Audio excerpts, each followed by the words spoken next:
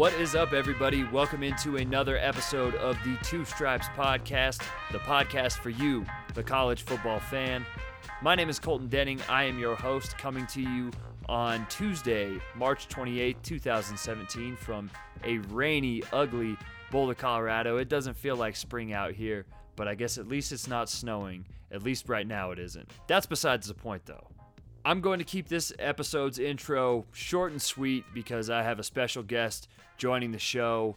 Earlier today, I was joined by the voice of UTSA Roadrunners football, Andy Everett, to talk 2017 Roadrunners football and how much this program has grown since essentially being a startup 6 years ago. It's been really fascinating to watch a team that didn't start in FCS, didn't get any prior experience at another level of college football, just immediately started at the Division I level, and now coming off their first bowl game in program history with a very good young head coach in Frank Wilson, and trying to build on that heading into the 2017 season.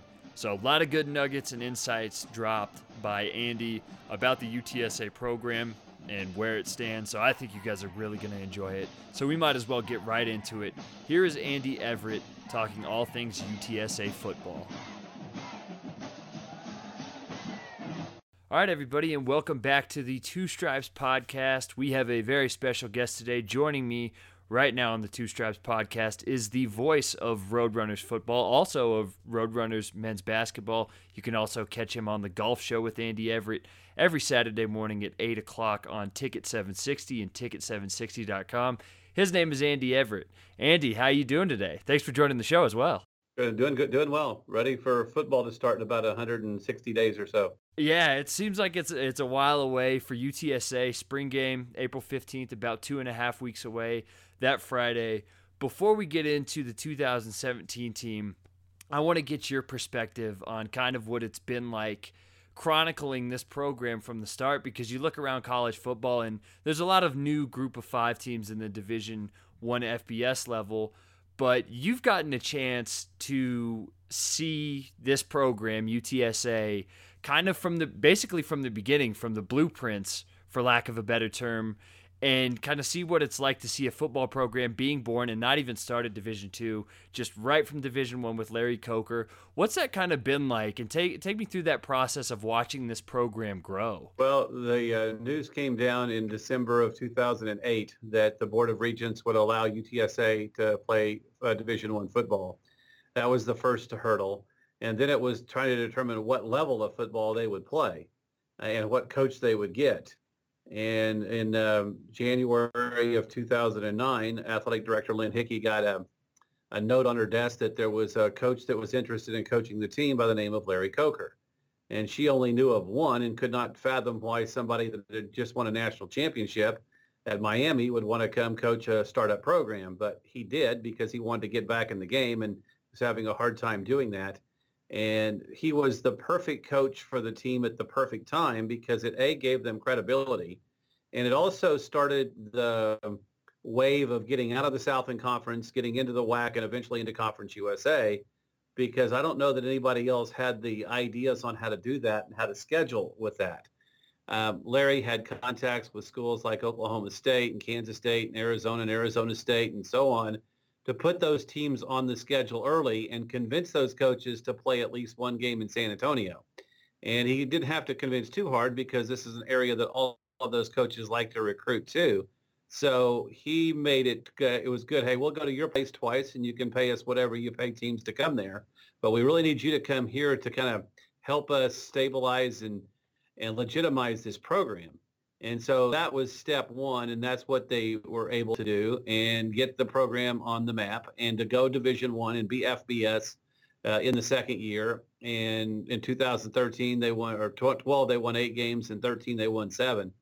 And then the injury bug kind of started to hit the team in 14 and 15. They had a lot of potential to start the 2014 season. They won the first game of the year in Houston. And then the injuries started happening to places where they did not have a lot of depth, especially at quarterback, and it kind of went downhill from there. They had a player that they thought that would be the heir apparent to the starting job in his second or third season. He transferred to Stephen F. Austin to play with his dad, who had just become the coach. They had another quarterback that was a state champion at the 3A level in Texas. He ended up with multiple concussions and had to quit football. And so the last, up until last year, they really struggled with the quarterback spot staying healthy. And then as much as Larry Coker created the stability and legitimization of the program, Frank Wilson's taken it to another level. The recruiting classes that he's had the last 2 years are players Larry never recruited at that level of play. He's going into homes where FBS Division I Power 5 teams want players and convincing them to come to San Antonio where they'll have a easier chance to start sooner than they would elsewhere. And I think that's where the optimism of this team is that he is recruiting players that could play at Texas or Texas A&M or in some of the SEC schools, maybe not as freshmen, but certainly as redshirt sophomores or juniors, and giving those players an opportunity to play right away. And I think that's why everybody's so excited about the possibilities of what lies ahead in 2017. On the subject of Frank Wilson, he had an excellent reputation in the SEC under Ed Orgeron and then at LSU as a recruiter and then at the high school level in Louisiana as well. What sort of energy does he bring to the program? Not that Larry Coker didn't, but just that you've seen in your years covering sports and football in general. What does he bring that's really unique and that allows him to connect to kids and kind of get those visits like you're talking about that other group of 5 schools aren't getting, but he's getting visits with schools who are being recruited by Power 5 teams? I think Larry was more of the CEO of the team. He was in on all the meetings, all the defensive and offensive meetings, but he let everybody do their thing. And not that Frank doesn't. He has a great coaching staff and he lets them do all that, but he is very active in the meetings and the practices and the preparation for this team. And I think the one thing that is really cool about him is that when he recruits, he gets very involved with the players' families and talks to them about this is a decision that your son's making, but it's also a decision that your family is making. And it's one that you're going to live with not only for the next 4 years or 5 of your college career, but your life choices. There's a good chance you may meet the person you're going to marry at college. There's a good chance that you're going to get the degree that is going to take you further into life in whatever aspect that you decide to do from a career standpoint if it's not in football. All of those things are very important, and I really think he relates to players who want a father figure, even if they have a very strong father figure at home. He's very much hands-on with all the players, and they just love playing for him. And he's been at LSU for a number of years. He's been in the Southeast Conference. He has won games. They believe in the agenda that he has. He's telling all these players, you're going to come to school, you're going to get a degree, and if you're good enough to play as a freshman, you're going to play right away. I want the best players on the field, and if it happens to be a younger player, I'm not going to put a senior ahead of you if you're better than that player. And I think he's able to utilize the contacts he had when he was recruiting for LSU and get a lot of those players that for that school or any other school that they would be considering, they may not get to play right away, but they're going to have that opportunity at UTSA. It really sounds like Coach Wilson was kind of able to establish a culture in year one when he first arrived, and UTSA, of course, goes to their first bowl game last season. How much of a surprise was it to people in San Antonio that he was able to double the win total and get the program to its first bowl in 2016? Well, I think he got lucky in one aspect is there was no injuries at quarterback. And I think any coach that goes through a season with their quarterback healthy, that they're going to be good. And Dalton Sturm was that, and Jared Johnson was a very adequate backup as a graduate student for 1 year here. And Jared was at Sam Houston and had some injuries in the summer camp, the fall camp last year that really prevented him from challenging for the starting job. But there were times where he was the ultimate relief pitcher. And when Dalton would struggle, they'd bring him in and he'd pick up the slack. He did a great job in the Texas A&M game and the Charlotte game at the end of the year. Dalton threw for 270 yards in the first half and really struggled in the third quarter. And when Charlotte was trying to make a little bit of a comeback, they put Jared in and he finished them off. So it was great to have that closer, if you will, at times, like baseball teams have with relief pitchers.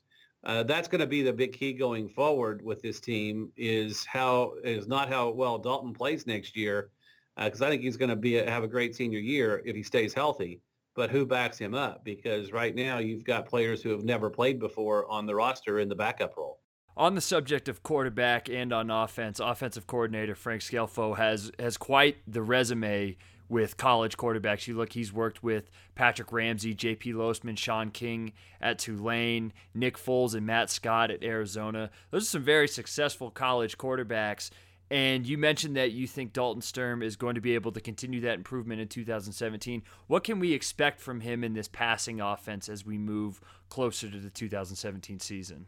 Well, Dalton's the ultimate story for a college athlete, a student athlete. He came here as a walk-on 4 years ago from a small 3A or 4A school in Goliad, Texas. And there was little chance that he was ever going to see the light of day on a college Division I football roster or any more than just running the scout team. But back in his freshman year, he had to come in and play because they were out of quarterbacks. And I talked about all the injuries that took place that year. They basically were down to nobody that could play that was either eligible from a concussion protocol standpoint or other injury standpoint. So he was rushed into play, and he got his first action at Western Kentucky in 2014, and he had no chance. He was still a 4A small school college quarterback playing big time football. And his reads were off, his passes were off, but he did late in the game after he settled down kind of give us a glimpse of something when he hit a nice long pass down the right sideline for about 60 yards. And you could see the potential right there that was good in his skill set. His sophomore year 2 years ago, he was again thrust into action after injuries to Blake Bogenschutz and to a couple others that were on campus. And he took a pounding because the offensive line wasn't very deep, and it was having health issues. But this past year, he really settled in for the most part to make himself the leader of the team, and then to be able to throw accurate passes most of the time. And right now, there is nobody behind him except a freshman that played high school football this past year that's already on campus, and a couple of players that have redshirted 1 year and were eligible last year but never have taken a snap. So I know there's some concern as to what happens if Dalton can't play every snap.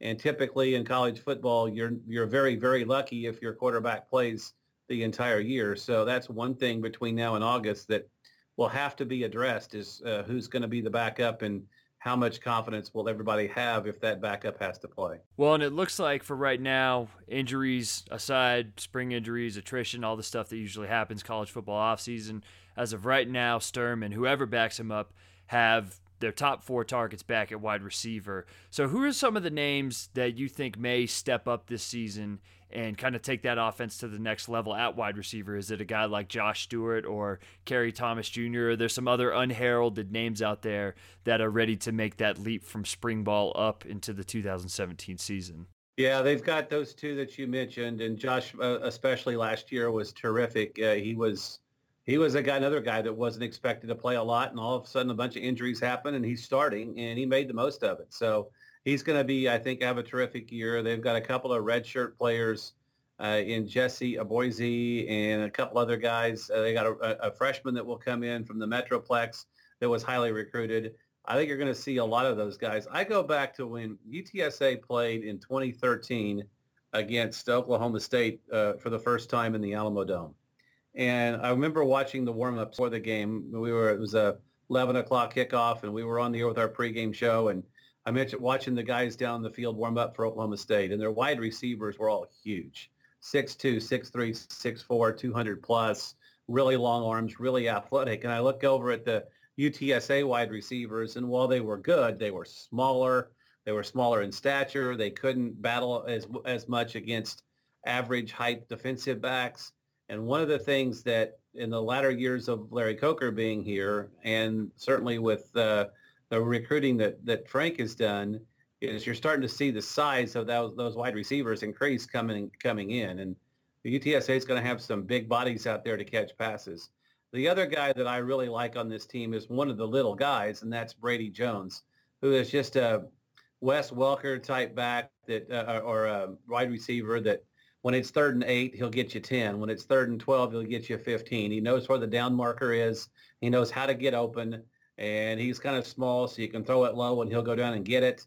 And really a great possession receiver for this team as well. Flipping to the defensive side of the ball, one of the big reasons that UTSA was able to go to that first bowl game was on the contributions of another young player who really stepped up and came into the forefront was freshman linebacker Josiah Taua-Efa. Finished with over 80 tackles, 9 tackles for loss, 6 sacks, 1 interception, and another pass broken up. Earned freshman All-American honors at the end of the year. What was it like kind of seeing his rise maybe from spring ball last season to the end of the season when he becomes one of the best players within the conference and the best player on that defense as such a young guy? Well, he started off as a defensive end, and in the spring game, he didn't really have that big of a contribution. He was starting to kind of transition between defensive end and his hands on the ground to playing linebacker, and then all of a sudden, with attrition at linebacker, let's see what he can do at linebacker, and he was terrific from day one. I think he's got a great chance to be a defensive player of the year for multiple years. He can cover players out of the backfield. He can rush the passer. He is a terrific player, and barring injury, he'll be in the NFL, if not after his 3rd year, certainly after his 4th. And he's kind of the anchor of that defense. The other guy that I think people need to look at is Marcus Davenport, who will be a senior this coming year. And if there's anybody that looks like a Lawrence Taylor, it's him. Now, I'm not comparing him to Lawrence Taylor because you're talking about one of the greatest players ever and somebody that's still in FC or FBS college in the Conference USA. But the pro scouts are already drooling over Marcus Davenport, 6'7", 250, runs about a 4.5 40, and just looks menacing when he's lined up on the end. And he didn't have a great year last year in terms of tackles because he was double teamed on every play. The scouting report was already out before the season began, and they already had to start double teaming him before the season began. Before every team scouted him that way. But UTSA has a very young and very deep defensive line. There was at one time last year, I believe it was in the Middle Tennessee game, where they had 4 defensive linemen on the field, and all 4 were either freshmen or redshirt freshmen. So that talent level is getting to the point to where you're going to have to pick your poison. You want to double Marcus Davenport, somebody on that defensive line is going to be able to get to your running backs or your quarterback. And certainly if you double both of those guys, then Taua-Efa is going to be in the mix as well to make some big plays on defense. So other than a few depth situations at the safety spot where they may have to move some corners to safety just to bolster the secondary a little bit, I think UTSA is going to have as good a defense as there is in the league. With so many contributors back on offense and defense, coming off the first bowl game in program history, got a coach who's really on the rise, and he was able to win games in his first season without recruiting really kicking in yet. What's the energy like heading into 2017? Has there been an offseason like this that you have seen with so much buzz going into it for UTSA football? Optimistic because I think the first 2 games right off the bat, you're playing Houston and Baylor. Houston at home and at Baylor. So you're going to know really right off the bat how good you are and where you stack up. And they may or may not win those games. I know that Houston's in a little bit of transition with, Major Applewhite taking over for Tom Herman.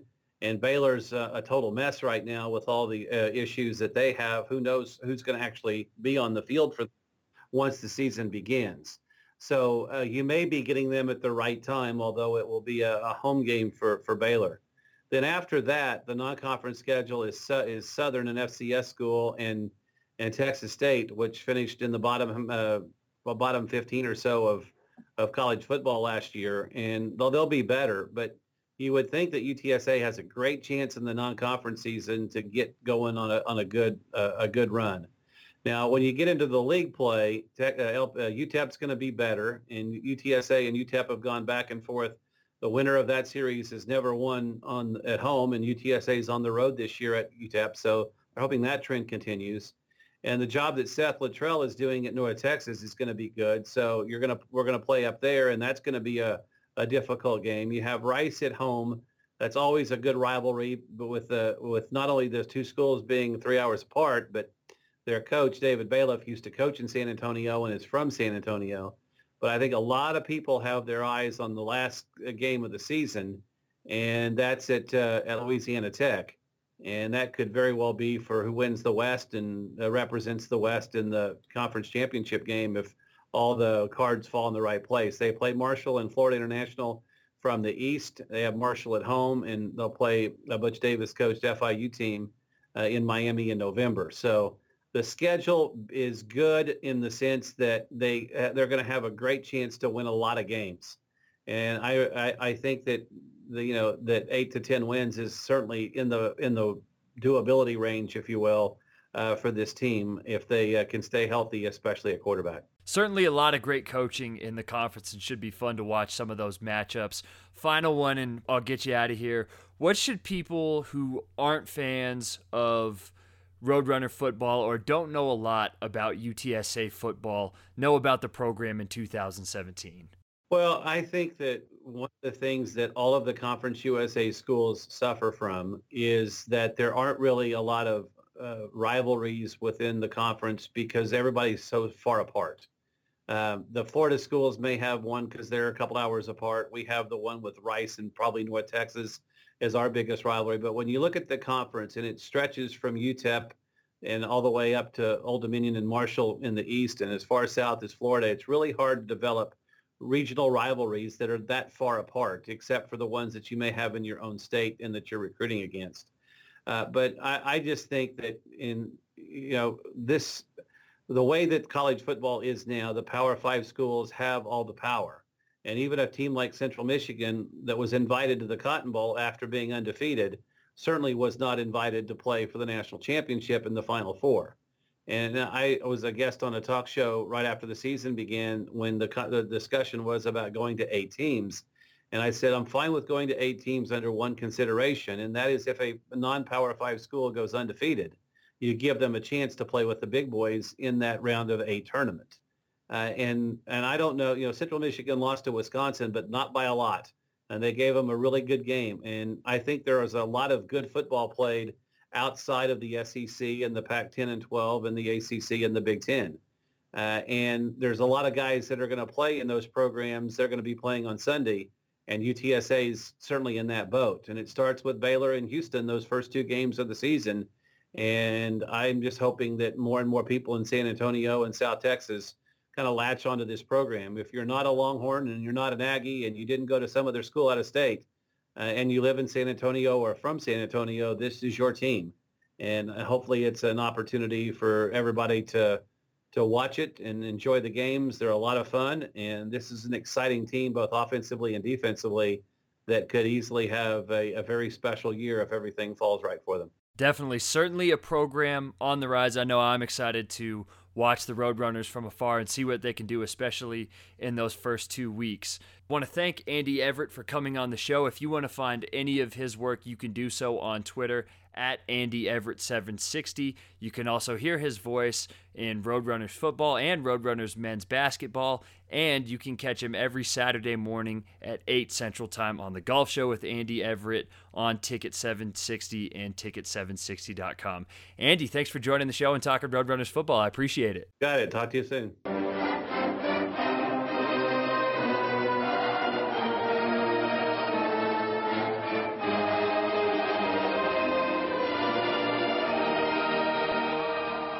All right, there it is. The voice of UTSA Roadrunners football, Andy Everett. Want to thank him for joining the show and dropping knowledge on everything UTSA football and the 2017 season. Also, very big thank you to UTSA Associate Athletic Director and Athletics Communications Director Kyle Steffens for setting all of this up. He was gracious enough to email me back when I inquired about getting somebody from the program to talk UTSA football. He didn't have to do that, so thank you, Kyle, very much. Very appreciated, and glad we could talk to Andy and get some knowledge about Roadrunners football. That'll do it for this episode of the Two Stripes podcast, but don't worry, there is a second one dropping later this week. Not only are we going to talk UTSA football on this episode, but you're going to get a bonus episode on probably Thursday or Friday, talking the Alabama Crimson Tide. That's right, folks. We are going to talk everything Alabama, the new offensive staff in place after Lane Kiffin and then subsequently Steve Sarkisian left the program. I'm going to talk all things Alabama football with Roll Bama Roll and why you should expect the Crimson Tide to not budge a single inch in 2017. Excited for you guys to hear that. Like I said, should be dropping either Thursday or Friday, but expect that later on this week. If you want to go listen to any of the old Two Stripes podcast episodes, though, before that drops, or even after that one drops, you can do so by, one, going to soundcloud.com/2stripespod. You can find everything there. And two, going to iTunes and searching Two Stripes Podcast. You'll find all the old episodes there, and I encourage you to subscribe and leave a review. And if you do subscribe, that way you won't have to go searching for the Two Stripes Podcast. It'll come to you every single time I drop a new episode and we talk about a new team as we get through this college football offseason. Every podcast episode will be right at your fingertips for download, and you'll be able to go back and listen to old ones if you missed any of them. That'll do it for this show, though. Want to thank Andy Everett for joining the show once again to talk UTSA Roadrunners football, and I will be back later this week to talk Alabama football with Roll Bama Roll. Want to thank everybody for listening. My name is Colton Denning, and this has been the Two Stripes Podcast.